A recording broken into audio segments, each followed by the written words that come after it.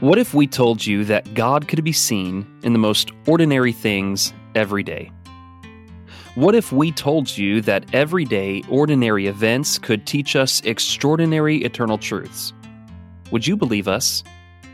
Hi, I'm BJ Sipe, and I'm here with a very good friend and special guest, Hal Hammons. We are both Christians, preachers, husbands, and fathers. Thank you so much for tuning in. We have a very special format for our podcast as we are branching out and doing something completely different than we have done before. In the past, we have had different guests on to do their little short essays and to share things that they've been learning, how everyday ordinary events have taught them different truths about God and His Word. But we want to do something completely different going forward.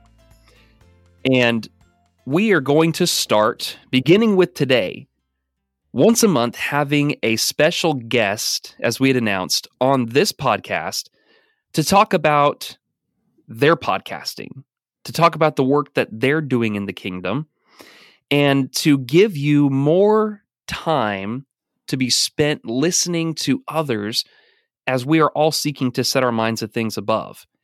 And I could not be happier than having this guy on me for our very first special guest for this format.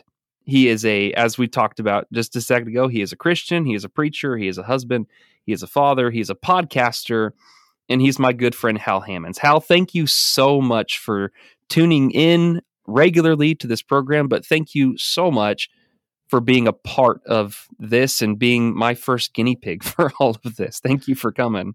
It is my honor and pleasure. You left out Astros fan, by the way. Now, that's not something that we're going to promote. We'll probably edit that out later, but we don't have Astros fans on this page, on this podcast. Okay. No, we bear with one another, and that's how I bear with you. That's all right. Well, Hal, our listeners are familiar with you because you have been a guest on this episode, on this podcast in the past, just with your own short essays.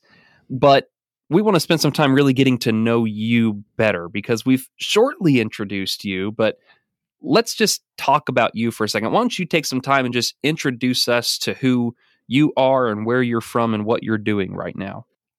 Well, to start with, I am a native to Central Texas. I grew up in Austin way back in the day and moved back here. We're working in Georgetown, Texas now, just north of Austin. And this is 30 plus years, I guess, now I've been preaching. Married with two wonderful daughters, both of whom are, one's within easy driving range and one is right down the hall. So that's nice. Proud dog owner. Went to college at Texas A&M. Another point of contention for me and BJ, I suppose. And graduated in the journalism school. Please hold your rocks and Rotten Tomatoes. And I was working in journalism a little bit and got an opportunity to preach full time, and I took it. I'd been doing part-time preaching since I think junior year of college, and had an opportunity to do it full time. And with the exception of a 3 or so year sabbatical in the middle of it, I've been doing it ever since. That's close to 30 years now. And when the podcasting thing started happening, I thought that this would be an interesting way to broaden my way of working. Well, let me put it this way. When you're in your mid-50s, or early 50s at the time, it's a real challenge to learn new skills. And I like to try to push myself and force myself to adapt, force myself to stretch. Not always, but when when my head's in the right space, when I really challenge myself, I like to push. And this was an opportunity for me to learn some new software skills and try to connect maybe with a younger generation and find another way to spread the gospel. And so, just over 4 years ago, 4 years and a couple of weeks ago, I started our podcast, which is the Citizen of Heaven. And every Tuesday for 4+ years now. I've been putting a podcast out there, telling people what I have been preaching, what I've been reading, what I've been hearing, and what I've been playing. And I have found it to be a really good way to focus my energies, to get me excited about the work again. I have been doing this long enough where I have come to appreciate that there are ebbs and flows, that there are times when it's difficult to motivate yourself. And if I have an artificial way to shove myself back into the book, into work, into association with others, that can be a blessing to me. And I found it to be a really exciting way to stretch myself and to meet other people in the medium. And it's brought me in touch with BJ Sipe and any number of other good podcasters and good people out there that have helped me in my work and hopefully help me help others. I love that. Well, how your family is special. You know, we got to go out, for those of you that are unaware, my wife and I and our youngest got to go out and like Hal referenced, I've known Hal just through the podcasting scene for the last, couple of years, I guess, at this point. But we had the opportunity to actually meet in the flesh for the first time. And much to his dismay, I wasn't as short as he was hoping I would be when we met in person. But that was such a special time for us to actually get to spend with you, to meet your family, to meet your wife, Tracy, to meet your daughters, who have become, friends with my wife. And that has been a blessing. So your family's a blessing. We love what you guys are doing out there in Georgetown. We are just so impressed with the church out there at Lake Woods Drive. And if you're ever in the Austin area, you need to hit Hal up. You need to go and visit with the church there and worship with them and be a part of what they're doing out there. There's some special stuff that's going on out there. And I'm just grateful for how God is using you in the kingdom in that area and continuing to use your family and to be a blessing in that space. As we talk about your podcasting and the Citizen of Heaven podcast, you have this really unique format that I've not seen in any other kind of podcast, where you break it into, 4 different sections generally, where you talk about what you've been preaching, what you've been reading, what you've been hearing, and then the last one, what you've been playing. We'll get there in a second. But when you talk about what you've been reading, give us an idea, because most of the titles that you bring up in your podcasts, I've never heard of the book or ever read the book. And some of them I have, but you are an extraordinarily well-read individual. Your library is bigger than most, but how do you pick your books that you're reading? How do you find the time, and what kinds of things generally are you pulled to that then you pull from to help you make spiritual connections? Well, I don't want to oversimplify this, but probably the most important factor is being able to get a book really, really cheaply. That may not be the most noble sentiment you've ever heard, but I love the discount rack. I love the clearance section. When I'll go to the used bookstore, I'll go straight to the clearance section. I'm not opposed to paying half price for a book necessarily. Full price, unlikely, very unlikely. It's got to be basically a friend of mine if I'm going to buy a book at full price. I am looking at a particular shelf on my bookshelf that has, I think I counted 22 books that I am waiting to read. That's one shelf. And then the shelf below it is another 15 or so, something like that. The stack of books that I am getting ready to read is enormous and growing. But I have, this year especially, last year I read 36 books, which I thought was ridiculous. I mean, surely far, far more than I have ever read in a year. I had never kept count before, but I put a list of 36 together that I'm pretty sure I read in their entirety last year. This year I have read 33 already.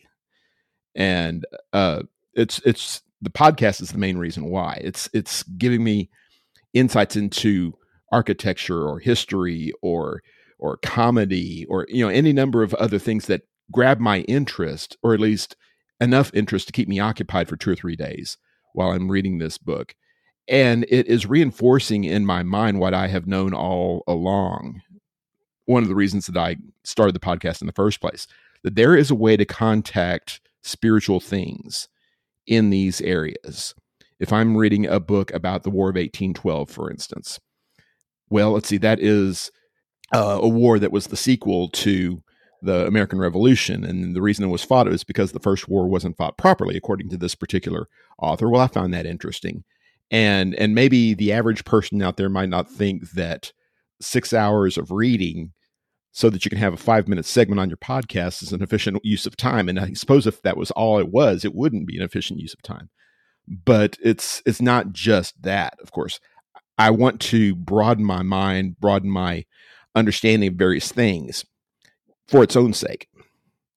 And especially if I can find a little hook there saying, well, if I can learn in this area that I need to finish a job that was started in the first place, well, I can turn that into a spiritual application and say, well, if I'm going to cleanse my spirit of some wickedness and leave a little bit of it left over to fester and grow and fill the room up again, as it were, using Jesus' analogy from Matthew chapter 12, well, then I haven't finished the job. And so if I can get a lesson from that book just as easily as I could from some kind of inspirational literature or from the Bible itself, well, then why not go ahead and do that? I love that. And I love your approach and how well read you are. And what you're doing is really not that dissimilar from what we're trying to do with this podcast. And you're able to arrive at the same conclusion that no matter what you're reading, you can pull spiritual lessons, spiritual truths out of the different things that you're approaching. It could be history, it could be comedy, it could be all these things. And I really appreciate the way that you approach what you're reading. There's no, niche section that you get stuck on. You just allow things to kind of come in and you take them and find how they fit into, this big, puzzle piece of life and how Christ has, called for us to be, thinking and living and contemplate so many of these different things. And no matter where we're looking, you're going to find Christ. And I just love that you're able to take that and do that. But it's not just what you're reading, it's what you've been hearing. Mm-hmm. And so you, in part of your walk and part of your journey in setting your mind above, you're constantly taking in different content from other creators, from other, spiritually minded people. And so talk to me about that for a minute. What are the kinds of things or who are the kinds of people that you find yourself drawn to that you would direct other people to say, hey, here's something that you should listen to. Here's something that you should be hearing as well that's going to encourage you and help you in your walk spiritually? Well, at the risk of flattering my host here, there's obviously a lot of very good podcast content, a lot of spiritual content that just pretty much hits the nail right on the head. There are not just BJ's site, but I could list some others. If I start listing my favorites, I'll lose somebody else, so maybe I'll not do that. But the idea of leashing up my dog, I'm going to take her out to the mailbox, and before I do that, I'm going to stick my headphones in. I'm going to plug up a podcast. I'm going to listen to something spiritual for 5 minutes, 15 minutes, 20 minutes, whatever. And just even exposing myself to spiritual things on an ongoing basis I'm not sure that could possibly do any harm. That's got to be a good kind of thing. If you can put quality stuff in your ears on an ongoing basis, that's a blessing. And I broaden that out, much more than that. It's, in fact, I really don't spend a whole lot of time talking about podcasting on my show. I'll talk a lot about music, for instance. I wouldn't say that I am a classical music buff, but I am drawn to it. One of the very first decisions that I made when I was setting up the podcast is I wanted to do music bumps that were reasonably recognizable classics, including and particularly Beethoven's Fifth Symphony, the opening movement of the Fifth, which is what I wake people up with when Yep. they click on my show.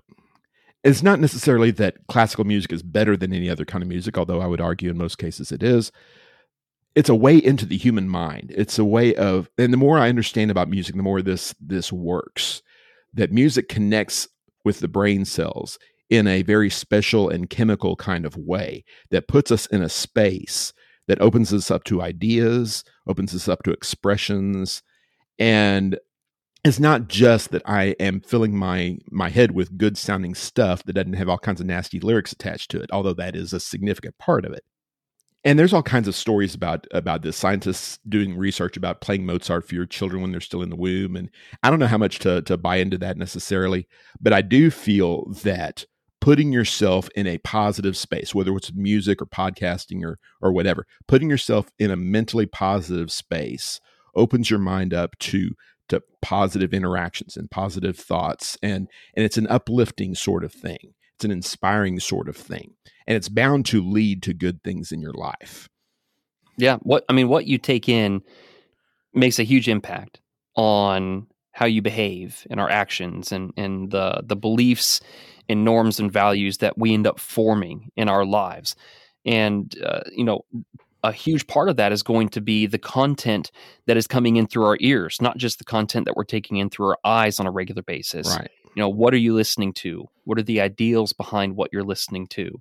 And you get really technical with it when you start talking about the brain and music and all those kinds of things, which you're exactly right. One of the things that we talked about recently here, just in this group that I worship with, is we were talking about the impact of singing on our brains. And what's really fascinating to me, and I'll get personal with it to prove this point. So my grandmother on my dad's side has very severe Alzheimer's, and she does not know who I am for most of the time. She knows who I am in general, but doesn't realize that that's me. And same with most of the rest of our members of our family.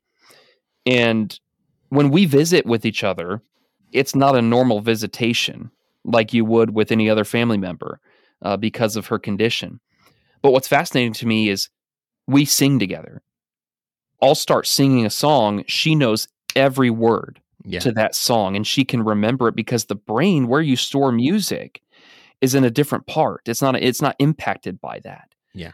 And it's just incredible to me. And it's part of what makes me think, in the context where we are told to, sing to one another in psalms and hymns and spiritual songs, right before that, we're told to let the word of Christ dwell in us richly.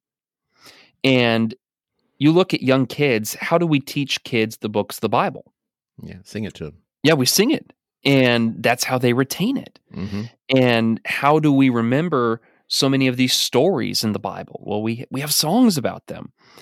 And there's something to be said for setting our minds above and the way that we are intaking, spiritual truths and different things that God wants us to dwell on through music. Yeah. And through the different things that we are listening to. And so I love that section of your podcast and what you focus on. That kind of brings us to this last point, which is something that is very unique about you, Hal. There are some people who like to collect things. Some people like to collect coffee mugs. Some people like to collect hats. You and your family like to collect board games. Yes. And for those of you that are unaware, I've been to Hal's house and he opened up this closet and I thought that I had walked into the toy aisle of Target. I mean, I have never seen that many games stacked up in what would fill and overfill most double kitchen pantries. Some would say I have a problem, yes. Some would say. But how in the world did you end up becoming the guy who plays and searches out every single kind of board game that's ever been made? And how do you keep up with that? I mean, just walk us through that process.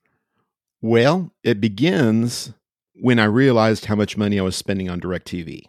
It just got to be a ridiculous kind of thing. Tracy and I were talking about it and how we're spending all this money for not very much content, really. We like college football. There's the occasional movie that might pop up that we like. I think at that point we still had one or two network shows that we were following, and not much more than that. And I'm paying $75 or whatever a month for this kind of content.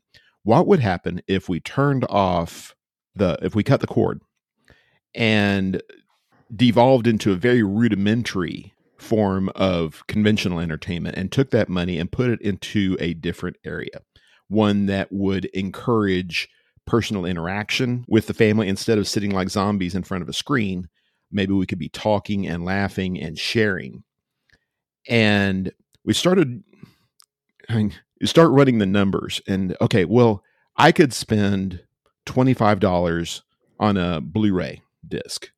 And that is 2 hours, 2.5 hours worth of entertainment. And maybe we'll watch this thing, 5 or 6 times before we get bored with it. And I actually put a spreadsheet together and worked out the calculations. Of course you did. Of course I did. And I thought, well, if I spent that $25 on a board game instead, and if all 4 of us, I had both daughters in the house at the time, if all 4 of us were engaged in this and we played this game 5 or 6 times or whatever, we are spending more and better quality time in this engagement than we would have with the other. And well, maybe we should just kind of invest in this and see what happens. And I came home from a trip out of town, a preaching trip out of town. I came home with Sheriff of Nottingham, which is a tremendous game, kind of a bluffing sort of game. It's not for everybody, of course, but one of my daughters is absolutely enamored of the Disney version of the Robin Hood story.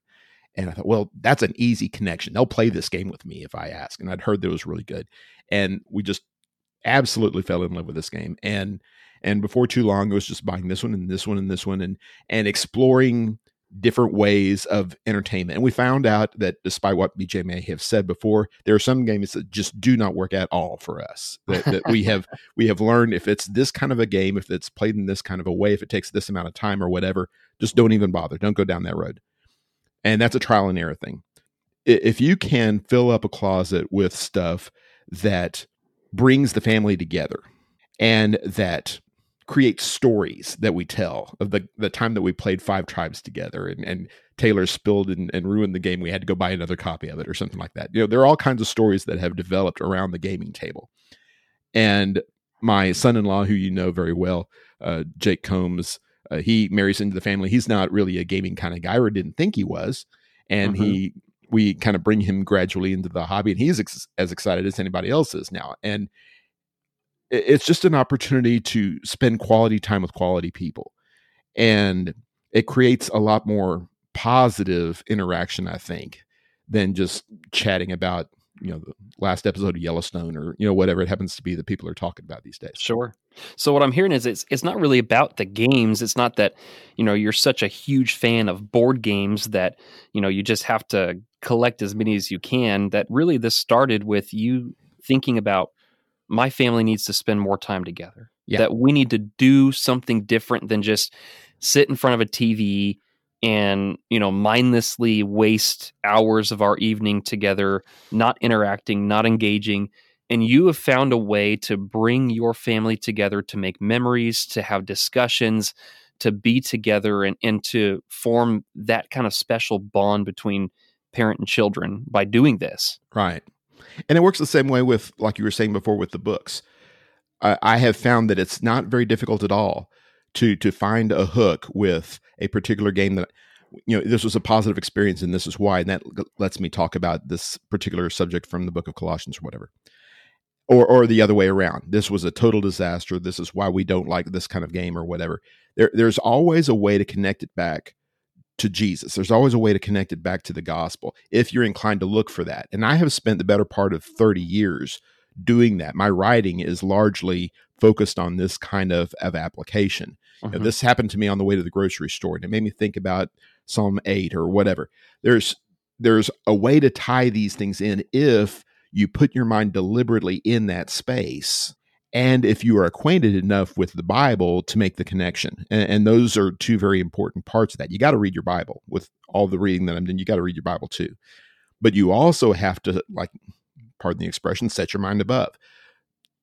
Dwell in this spiritual space, the Deuteronomy 6 kind of space, where it is a habit for me as an individual and for me as the head of a family to go to this place. Everything that I see has to do with the Bible. Everything that I see has to do with God. Everything I see has to do with heaven in some fashion.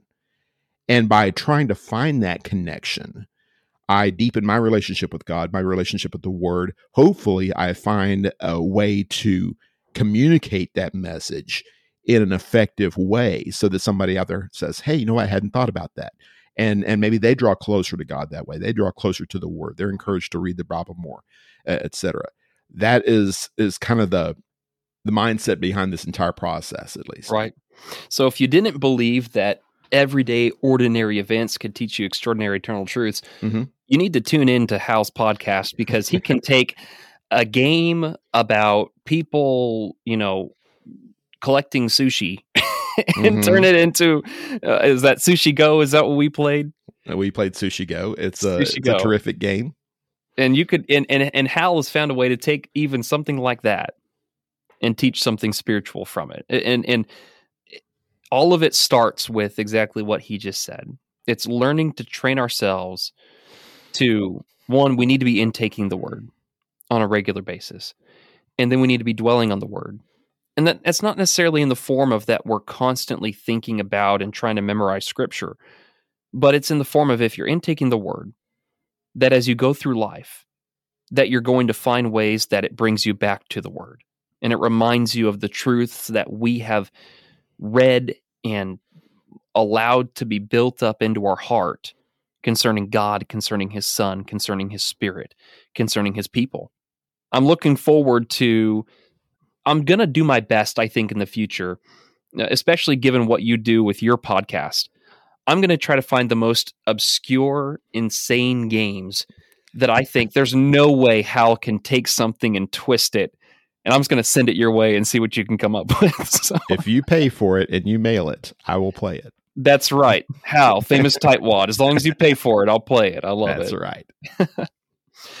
Well, your podcast, you've been doing it for 4 years now, is what you've said, right? Just a little over 4. 4 years. And you have had an opportunity to bring different guests on there. My wife and I have both been honored to be on there and to be a part of your program. And there are many others that you have been able to bring on to discuss these things and be a part of the efforts that you're bringing in. Let me ask you this question as we talk about, you know, your specific podcast in general. If you were going to boil everything down to, you know, kind of like one phrase or one sentence, what is your overarching goal that you hope to accomplish behind the work that you're doing in a podcast scene? And this is a pitch, if you're trying to, you know, help others that are listening to this understand, you know, how they could benefit from tuning in, being a part of what you're doing, and helping them to set their minds on things above, what is it that your overarching goal is behind the work that you're doing? Well, I think it goes back to the very beginning of my thought process. I mentioned Beethoven's Fifth a few minutes ago. I came up with the title Citizen of Heaven in about 5 minutes. I think it's kind of catchy, and it really went to the heart of what I was trying to do, what I thought I needed to do.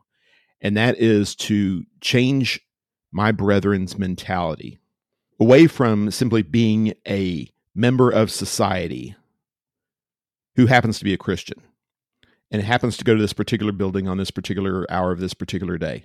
Get away from that mentality and see yourself as a true citizen of heaven, someone who is estranged from his proper abode.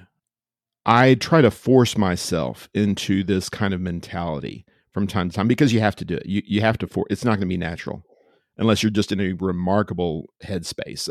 I don't find it natural at all, because we are surrounded by real and tangible things all the time. We see them on the TV. We see them at Walmart. We see them driving down the highway or whatever. There are things that exist in physical space that impact us every hour of every day. And the natural thing is to define ourselves by those things and our interactions with those things. Mm-hmm. And Jesus calls us to do exactly the opposite. We are told that we belong in heavenly realms, that this is a way station. This is a trial for us on our way to something different, something better. That is something that we can only accept by faith and only accept deliberately and through conscious choice, repeated choice.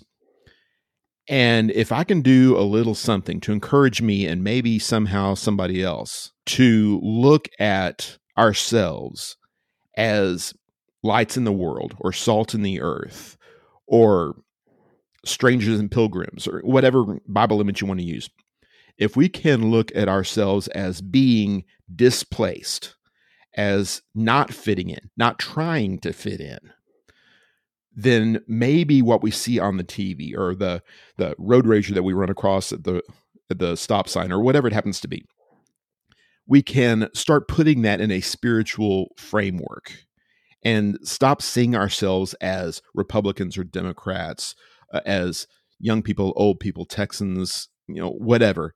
Mm-hmm. Get away from, or at least partially get away from, our carnal affiliations and start defining everything in our life in terms of the Spirit. That is a transition that a lot of my brethren, I think, are not even aware of, let alone successful at.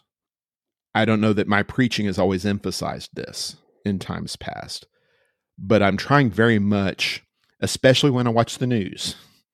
And when I say watch the news, I mean become aware of the news, because I don't watch the news. The more you are aware of the frailties and the faults and the poison that is in the world around us, our immediate knee-jerk reaction should be, boy, I can't wait till heaven. And I don't mean to dismiss any kind of obligation or opportunity that I might have to have an impact on my surroundings, because I think there is something to that. I can have some kind of impact, at least on my family, and maybe on a few others also.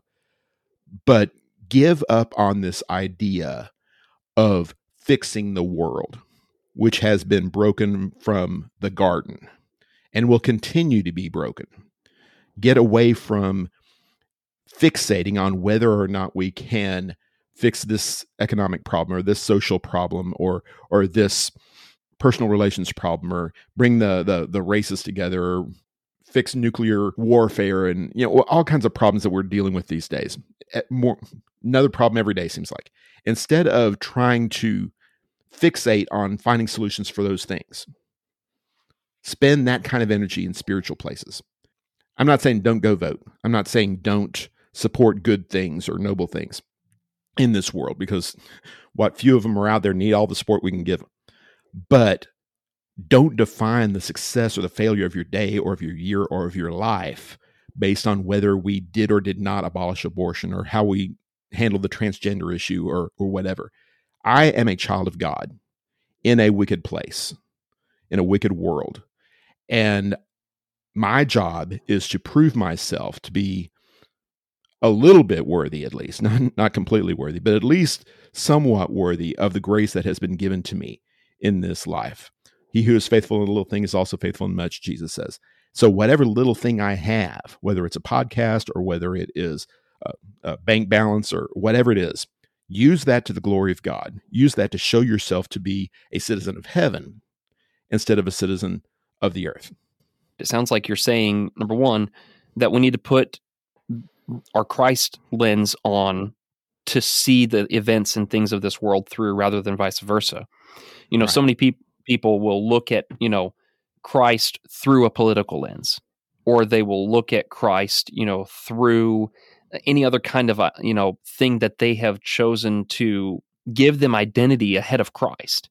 Right. And almost that Christ is put on the same playing field. Well, I'm a Duck fan, or, I'm a Texas A&M fan. I'm an Aggie. and I am a Republican, or I am a Democrat, and I am a Christian, as though those are all on the same playing field. And it's no, no, no, no, no. I am a Christian. I am a citizen of heaven.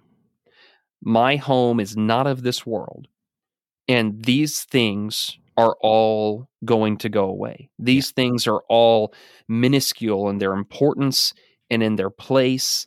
And while they're good and fine and okay in their space and in their own place, we need to recognize that how we are to view them and view one another is through the lens of Christ. In Christ, there is neither Jew nor Greek, nor slave, nor free, nor male, nor female. We are all made one in Christ Jesus. We embrace one another, and there are things that just have no place in the kingdom of God, as taking our identity and dividing us. So that's one thing, but it sounds like the other thing that you're really focusing in on is to not try to make heaven on earth through earthly means. Yeah. In the name of justice or in the name of righteousness, oftentimes we can approach those things through methods and methodologies that are nothing like Christ or the way that he dealt with these matters. And like you said, there's nothing wrong with going out and voting.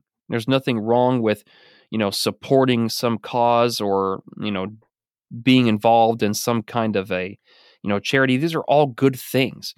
We are called to do good for others. And it's in the ways that we do good that others will see that light and glorify our Father who is in heaven. So we're not suggesting that, and neither are you suggesting that. But it seems like you're suggesting to not use earthly means to bring about heavenly results. Yeah. This is the way I boil it down. I greatly fear that many of our brethren have fallen in love with their prison cell, and that we are obsessed with making our mattress softer and our pillow fluffier and our view better and our floor cleaner and our neighbors quieter and our warden kinder and all these kind of things, when what we ought to be doing is spending every single moment of every single day dreaming about going home, about getting out of here and going to a different place. I think that we have become very complacent with regard to our existence here on earth, just making the best of it here. I don't want to make the best of it here. I want to leave here and do whatever I need to do to leave here. I mean, Paul, in his words to the Philippians, says to live as Christ and to die as gain. And he would go on to say that, to be with Christ is far better.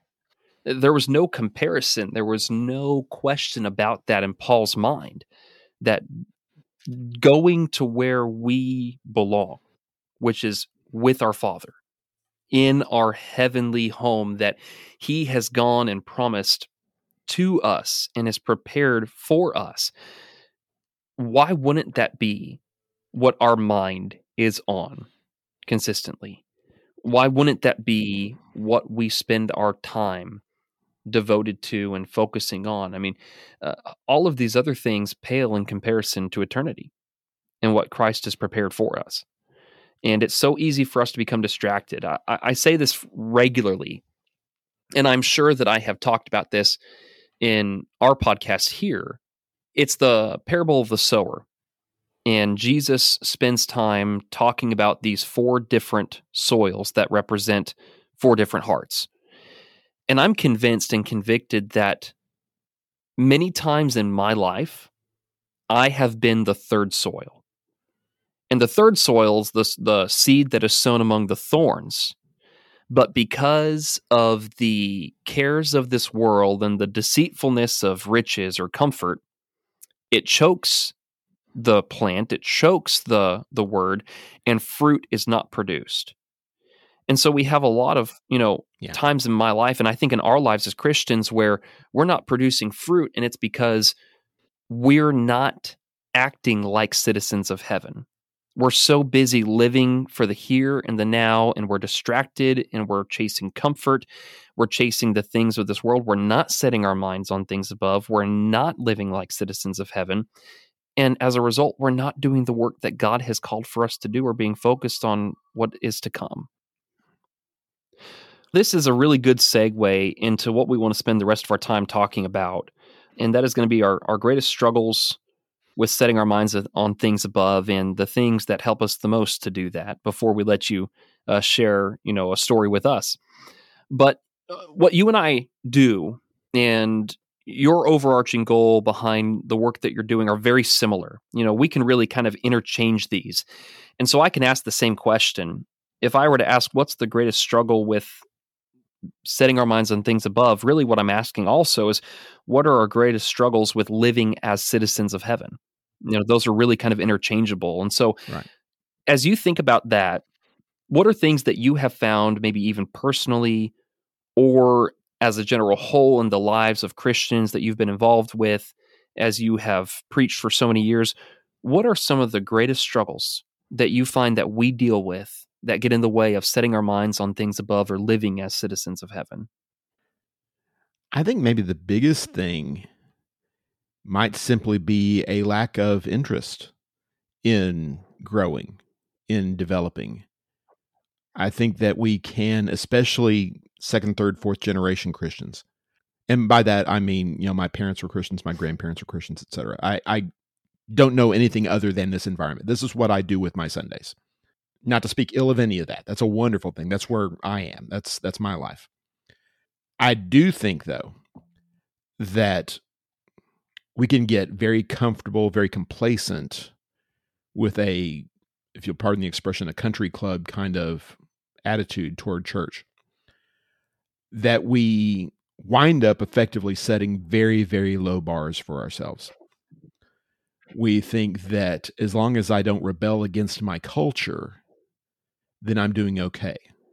Hey, a lot of people rebel against the culture, but I don't want to feed this notion that somehow if you live your life and you never get withdrawn from by the local congregation, and you never get a divorce, and you never commit a felony, and maybe even your children grow up and get baptized, that we can just kind of declare victory and depart the field because things seem on the surface to have turned out well. We checked all of the relevant boxes. And we don't look at our life in Jesus as being a growth process, a personal development process, a war against the evils of the soul, etc. There is always room to grow. There is always room to develop. And there should always be a desire to do so. When we find ourselves wrestling with our brethren almost physically, almost literally, to get them to come to the church house on a Wednesday night for Bible classes, or when you see Bible after Bible left in the pews on Sunday afternoons with the clear implication that they're not going to need that for another week, the impression can be left, accurately or incorrectly, that Christians aren't really engaged in this life process, in the idea of spending a lifetime finding ways to serve Jesus. I think of Ephesians 5:10 as being the Christian life in 10 words or less, trying to learn what is pleasing to the Lord. That's it. I'm actively engaged. Could I do this a little bit more? Could I do this a little bit less? Or maybe a lot less? The desire to grow, the desire to develop, I think is lost on an awful lot of Christians. I probably have never gotten in trouble for anything in local churches more than this topic. Urging people to get better at what they're doing. There are some people who have no intention of getting better. They don't desire to get better. They want to be left alone. They have found their comfort level and they're going to stay there. And if the preacher comes along or the elders come along and prod them a little bit, they're going to resent it. I don't know what I can do about that attitude. Probably nothing. But at least I can do this. Say, there is another way. There is a better way. And if God chooses to have mercy on you in your state, then God bless you for that. I'm certainly not trying to do his job. But wouldn't it be preferable for us to grow in all aspects unto him? Surely halfway there isn't good enough. We shouldn't want it to be good enough. I was reminded of a statement that I saw on social media earlier today, and it said, being held accountable may feel like an attack if you're not ready to acknowledge how your poor decisions impact others. And that sounds exactly like the response that you were describing for many Christians. What you're saying, I think, is really powerful in that it mirrors exactly the way that Jesus began his Sermon on the Mount. You go to Matthew chapter 5, and Mike Estes, who preaches alongside with me here in Danville, has been going through and talking about the Beatitudes. And what he's pointed out is the progression here. Jesus begins with this idea of blessed are the poor in spirit, for theirs is the kingdom of heaven. If you don't recognize your need for total dependency upon God, if you think that you're pretty good, that you don't really need God as much as others need God, then you are never going to become who God needs you and wants you to be.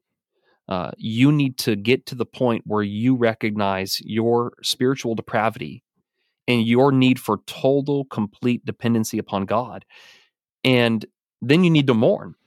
If you don't mourn your sin, if you don't recognize the evil that we've done, and you're not moved to change when you examine your life, and you're just kind of comfortable, where you're at, pardon the kind of crude analogy, but it's the old expression of, a toddler that doesn't want to change his dirty diaper. And you're like, what's the problem? Like, you've got poop sitting in your diaper. Like, let's change that.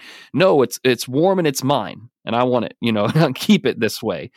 And so often we're like that toddler who runs from mom or dad, which I know nothing about at all, having 3 young children at home, but because they want to keep it.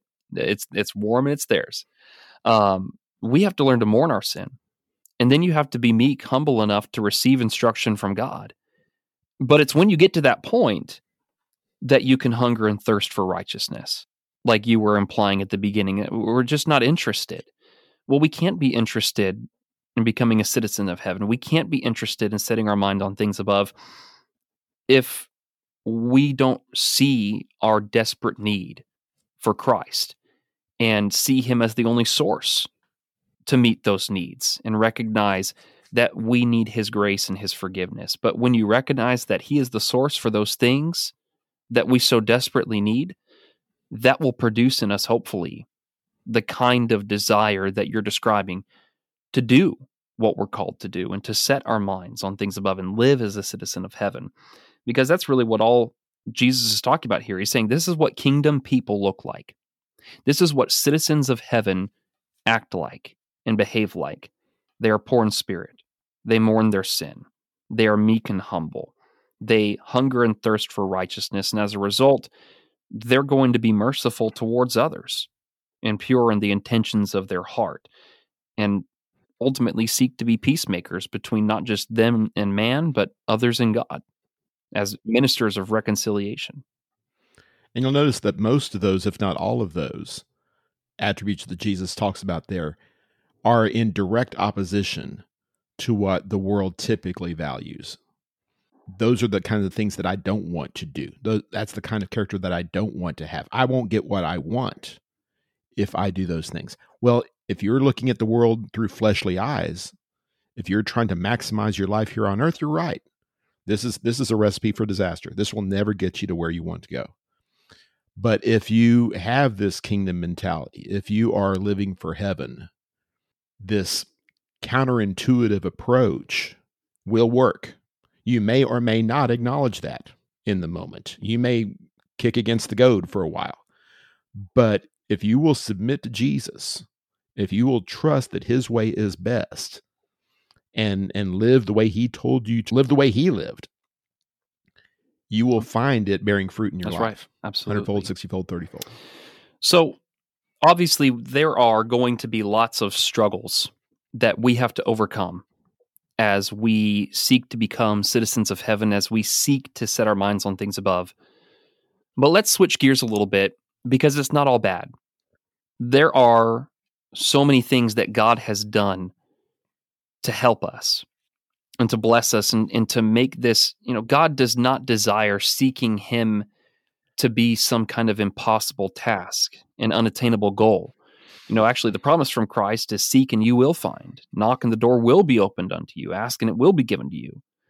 So when you talk about living like a citizen of heaven or setting our minds on things above, what are the things that you have found that have been of the most benefit to you in helping you to do that? I think maybe the biggest thing is finding a way to redefine joy. Philippians talks over and over again about joy. And Paul clearly is a joyful person. He is living a life of joy. He's encouraging other people to as well. And the average person looking at Paul's life and Paul's circumstances and Paul's trials is left kind of scratching their head. I don't think that Paul's firing on all eight here. This doesn't seem reasonable. Well, again, from an earthly perspective, maybe it's not. It's insane from an earthly perspective. But if you can find joy where Jesus has placed joy, if you can take delight, genuine emotional delight in spiritual things, in service, in sacrifice, in growth, things of that nature, moral excellence. If you can learn to pat yourself on the back and genuinely congratulate yourself for self-control and patience, realize that you are becoming more like Jesus every day. That is a wonderful feeling. Not a feeling that I have every day, to be perfectly honest, but it is a feeling that I aspire to. And one that if I put myself in good circumstances, if I listen to BJ Sipes' podcast and things like that, I am encouraged to dwell on. I'm encouraged to value, including, if necessary, changing my own behavior patterns, changing my own preferences and such, so that I can be more like Jesus, so that I can put spiritual things first, so that I can set my mind above. When you look at your life and realize that it's pointing in the right direction, and this is true in a carnal sense too. If you can look at your life in the big picture and not think so much about whether I had a good day or not think so much about whether my tummy is full right now or anything like that, but rather my life is on a trajectory that by any reasonable estimation will wind up in a good place where I want to be.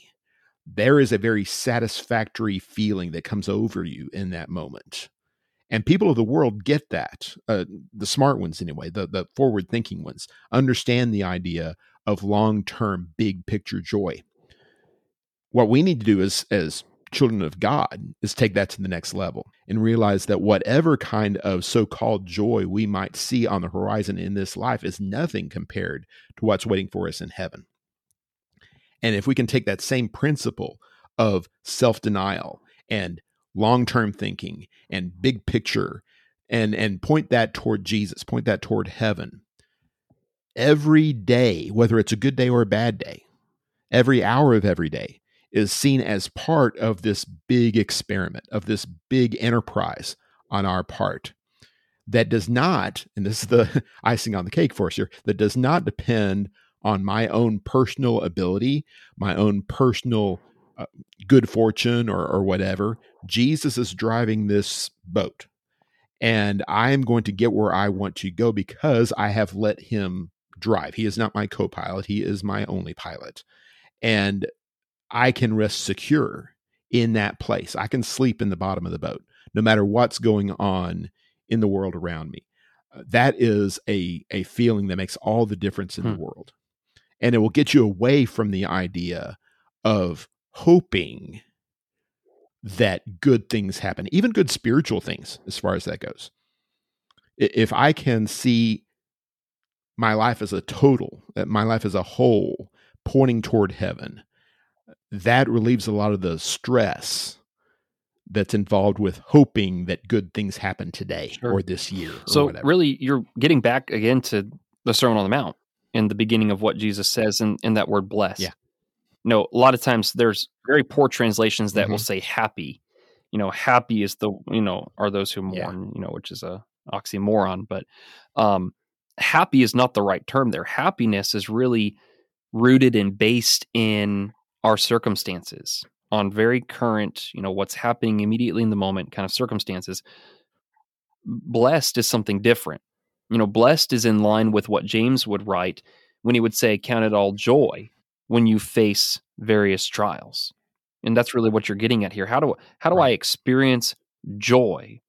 A level of contentment and peace, and having this kind of mentality even through the ebbs and flows of this life and the difficult things of our immediate physical circumstances.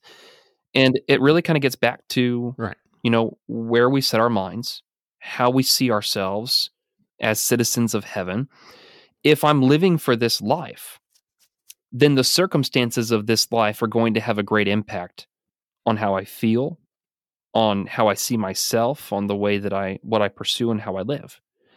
But if I see myself as my life as the things here now are inconsequential and temporary compared to what's coming, then things could all go south at different times, but it doesn't take away the hope and the joy and what is waiting for me.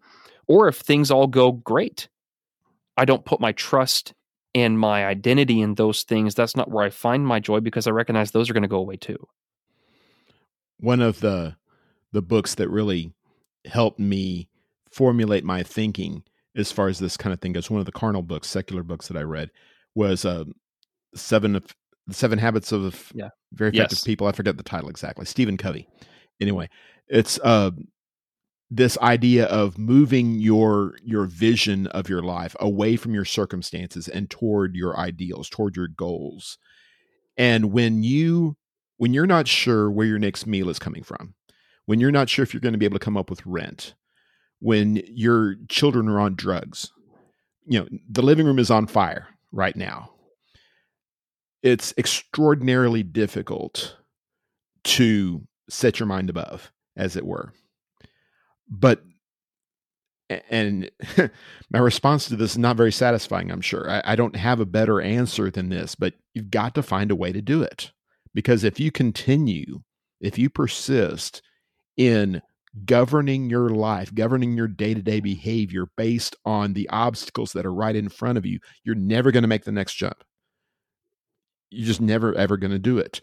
You have to find a way, get help, consult with your preacher, your elders, your godly friends, whatever. You have to find a way to start setting your mind on things that are above. Maybe it means completely surrendering any hope that you're ever going to be able to pay off your house. Maybe it means surrendering any idea of sending your kids to college, or at least paying for sending your kids to college or whatever, which is a very easy thing for me to say, obviously. Very easy for me to call shots for total strangers like this. But at some point, you have to decide where your focus is. And if you can make that one really, really hard decision and stick with it, Jesus will help all these other things fall into place. It seems like that's what he means in Matthew 6:33. Seek first his kingdom. All the rest will be added to you. You make the only decision that really matters. You make that one decision right, and trust me for the rest of it. If we can get away from the idea of measuring our life based on how much money we have, or based on how full our plate is, or whatever it happens to be, if we can accept what Jesus offers, however much or however little that is, with food and clothing therewith to be content, Paul tells Timothy. If we can get to that place and content ourselves with lack or absence or whatever, because heaven is our home, and that's going to be fine. That's going to be good. I have that locked up. Jesus has that locked up for me. Then that can give us that sense of contentment. That can give us that sense of joy, even when the living room is on fire. We're going to be okay. We're going to get through this. I realize that is a very, very easy thing to say when your living room is not on fire. I get that. I appreciate the conflict of interest here. But that doesn't mean it's not true. That doesn't mean that it's not what Jesus is trying to get at here. We could just spend the rest of our time reading Philippians 4. And every single thing that you just shared is going to be touched on in that passage, in that chapter. And to summarize the whole thing, Paul is talking about this idea of giving things up to God. Your anxieties, the things that you're concerned about, through prayer and supplication with thanksgiving, you let your requests be made known to God. And that when you do that, the peace of God that surpasses all understanding will guard your hearts and your minds. And instead, in the meantime, while you give those things up to God, this is what you do. You make a decision. And you emphasize that it's not that we have no control over our thoughts. You have to make a decision. You can control and choose what it is that you dwell on, what it is that you think about, what it is that you are concerned with. And that's what Paul says. You meditate, you consider that which is good, that which is true, that which is honorable, that which is just. This is what I'm going to set my mind on and see myself through and focus on. And when those things take place, that's when eventually we can become content, as he talks about later in the rest of this chapter. I've learned the secret to becoming content. I've learned the secret to having plenty or to being brought low. And that is that I can do all things through Christ who strengthens me. He is sufficient. He is enough. This is where I'm going. That's right. And it is a secret. It is mind-boggling to people on the outside.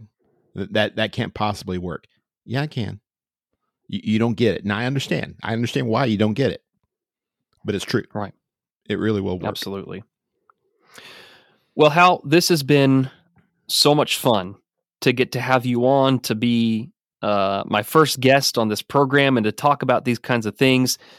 But as we have done in the past, we're going to go ahead and work towards wrapping this up. And what we want to do is, I know that you have prepared some thoughts and some ideas on a recent event that you've had that taught you a spiritual truth, something that directed your mind to that which is above and helped you to consider how this impacts you as a citizen of heaven. And so what we're going to do is we're going to just end this podcast by turning the floor over to Hal.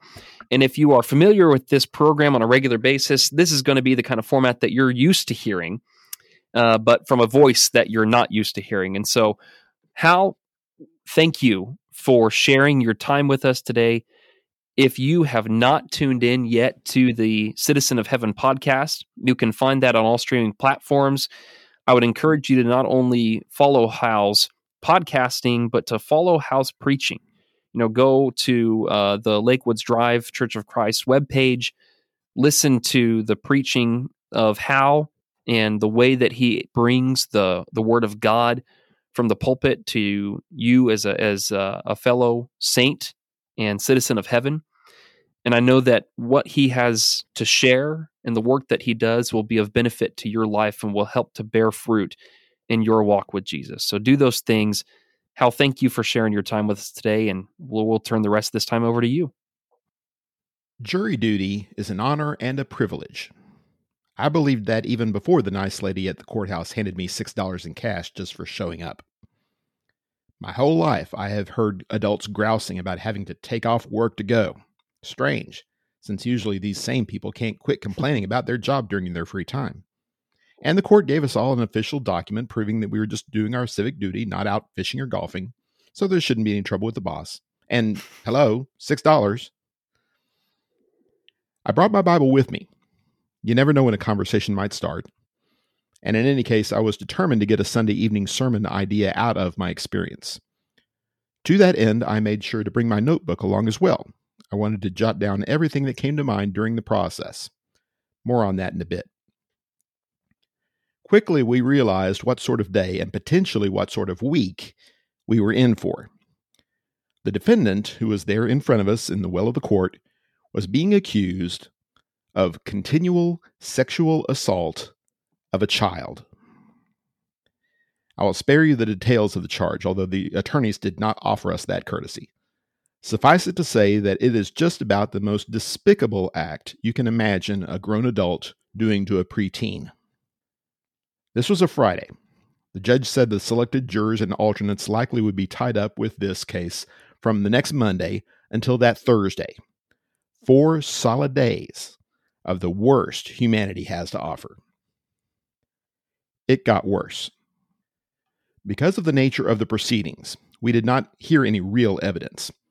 But the questions asked by the prosecution and the defense left little doubt as to the circumstances of the crime. It seems the defendant allegedly committed crimes against a young family member on some sort of family vacation. It happened, again, allegedly, more than once, and over a period of more than a month. At this point, several of the members of the jury pool said they could not possibly judge a case such as this objectively. Personal experiences or experiences of close friends or family members would keep them from giving a fair hearing to the evidence. Obviously, that could be an easy way to get your week back. Just make up a sob story and out you go. But I think these people were sincere. And if they were, I certainly don't blame them for wanting out of the courtroom as quickly as possible. Believe it or not, it actually got worse than that. The attorneys spent a great deal of time focusing on the one witness rule. That is to say, the circumstances under which it would be appropriate to convict someone of a crime if the victim and the perpetrator were the only ones there.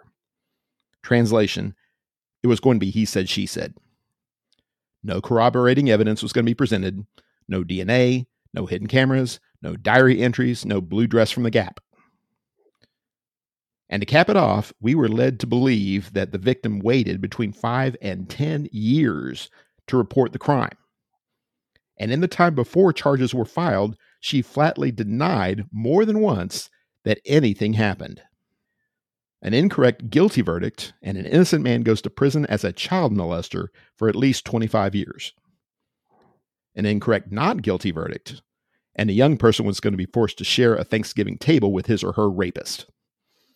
How's that for pressure? I didn't write any of that down in my notebook. I didn't figure there was any way I would forget any of that. It turns out I was right. This is what I wrote. This is all I wrote. The defendant was scruffy. That's it. The defendant was scruffy. Maybe that sounds like I wasn't taking the matter seriously, or that I was thinking about using it as a starter for a macabre short story. No, it was just the one detail in the whole proceeding that didn't seem to fit. Here's a man on trial for his life. Surely he's trying to make a good impression with the 12 men and women who will determine the course of the rest of his life. He didn't wear a suit like his attorneys. That's not so bad. Lots of people don't wear suits. Maybe his handlers thought a suit would make him look unrelatable. What do I know? But he didn't shave. His shirt was unbuttoned at the top, and his necktie was loose. He looked, to me anyway, like someone putting on an act of respectability and doing it poorly. I need to emphasize at this point, I didn't shave that morning either. I was at least as scruffy as he was, and probably more so. But his circumstances and my circumstances were, to put it mildly, different. I was not concerned about juror number 26 reading something into my appearance and deciding I did sort of kind of look like a pedophile. I honestly believe I could have heard the evidence and rendered a fair and honest verdict in the case, had I been called upon to do so. As it stands, maybe it's just as well I wasn't. I said a lot of prayers that weekend for all the parties involved, including and especially the jury. And I'm still praying for them, regardless of how the verdict went. The thought I could not get out of my mind, the thought that still lingers there, is this. How many silly, pointless impositions would I be willing to endure if I thought they could save my life? How minuscule would they have to be for me to dismiss them? If I were told one of my books would blow up if opened, would I quit reading? Or would I assume one or two good ones in a stack of hundreds surely would not matter? If I heard a rumor that a burglar lived in our neighborhood, would I leave the door unlocked while walking the dog, even for 5 minutes? And if those stakes are high, surely eternity is even more so. Jesus spends half of Matthew chapter 5 discussing how much is too much scenarios. He sets the stage in verse 20. For I say to you that unless your righteousness surpasses that of the scribes and Pharisees, you will not enter the kingdom of heaven. He sharpens the point in verses 29 and 30. If your right eye makes you stumble, tear it out and throw it from you. For it is better for you to lose one of the parts of your body than for your whole body to be thrown into hell. If your right hand makes you stumble, cut it off and throw it from you. For it is better for you to lose one of the parts of your body than for your whole body to go into hell. And surrounding these verses, he gives all sorts of practical applications. Don't just avoid murdering your brother. Avoid even speaking angry words to him. Don't just avoid adultery. Avoid lust. Don't just be faithful in your vows. Avoid any falsehood at all. Quit being concerned about perhaps being too patient, too cooperative, too generous, too loving. Show as much of these godly attributes and any others you can think of as frequently and as voluminously as you can. People are watching. And more importantly, God is watching. If your personal preferences have to take more of a shave than you think should be necessary, remember the consequences of this judgment going the wrong way. Then shave twice. Thank you for tuning in for this week's episode. And again, thank you to Hal Hammons for joining us on today's podcast. I would invite you back every Thursday for a brand new episode each week. If you haven't already, be sure to find us on Facebook for future announcements or even some special video sessions. If you have benefited from this podcast, share it with someone else that you think would benefit from it also. Until next time, know that I love you, that Hal loves you, that God loves you. And may we all each and every day set our minds above.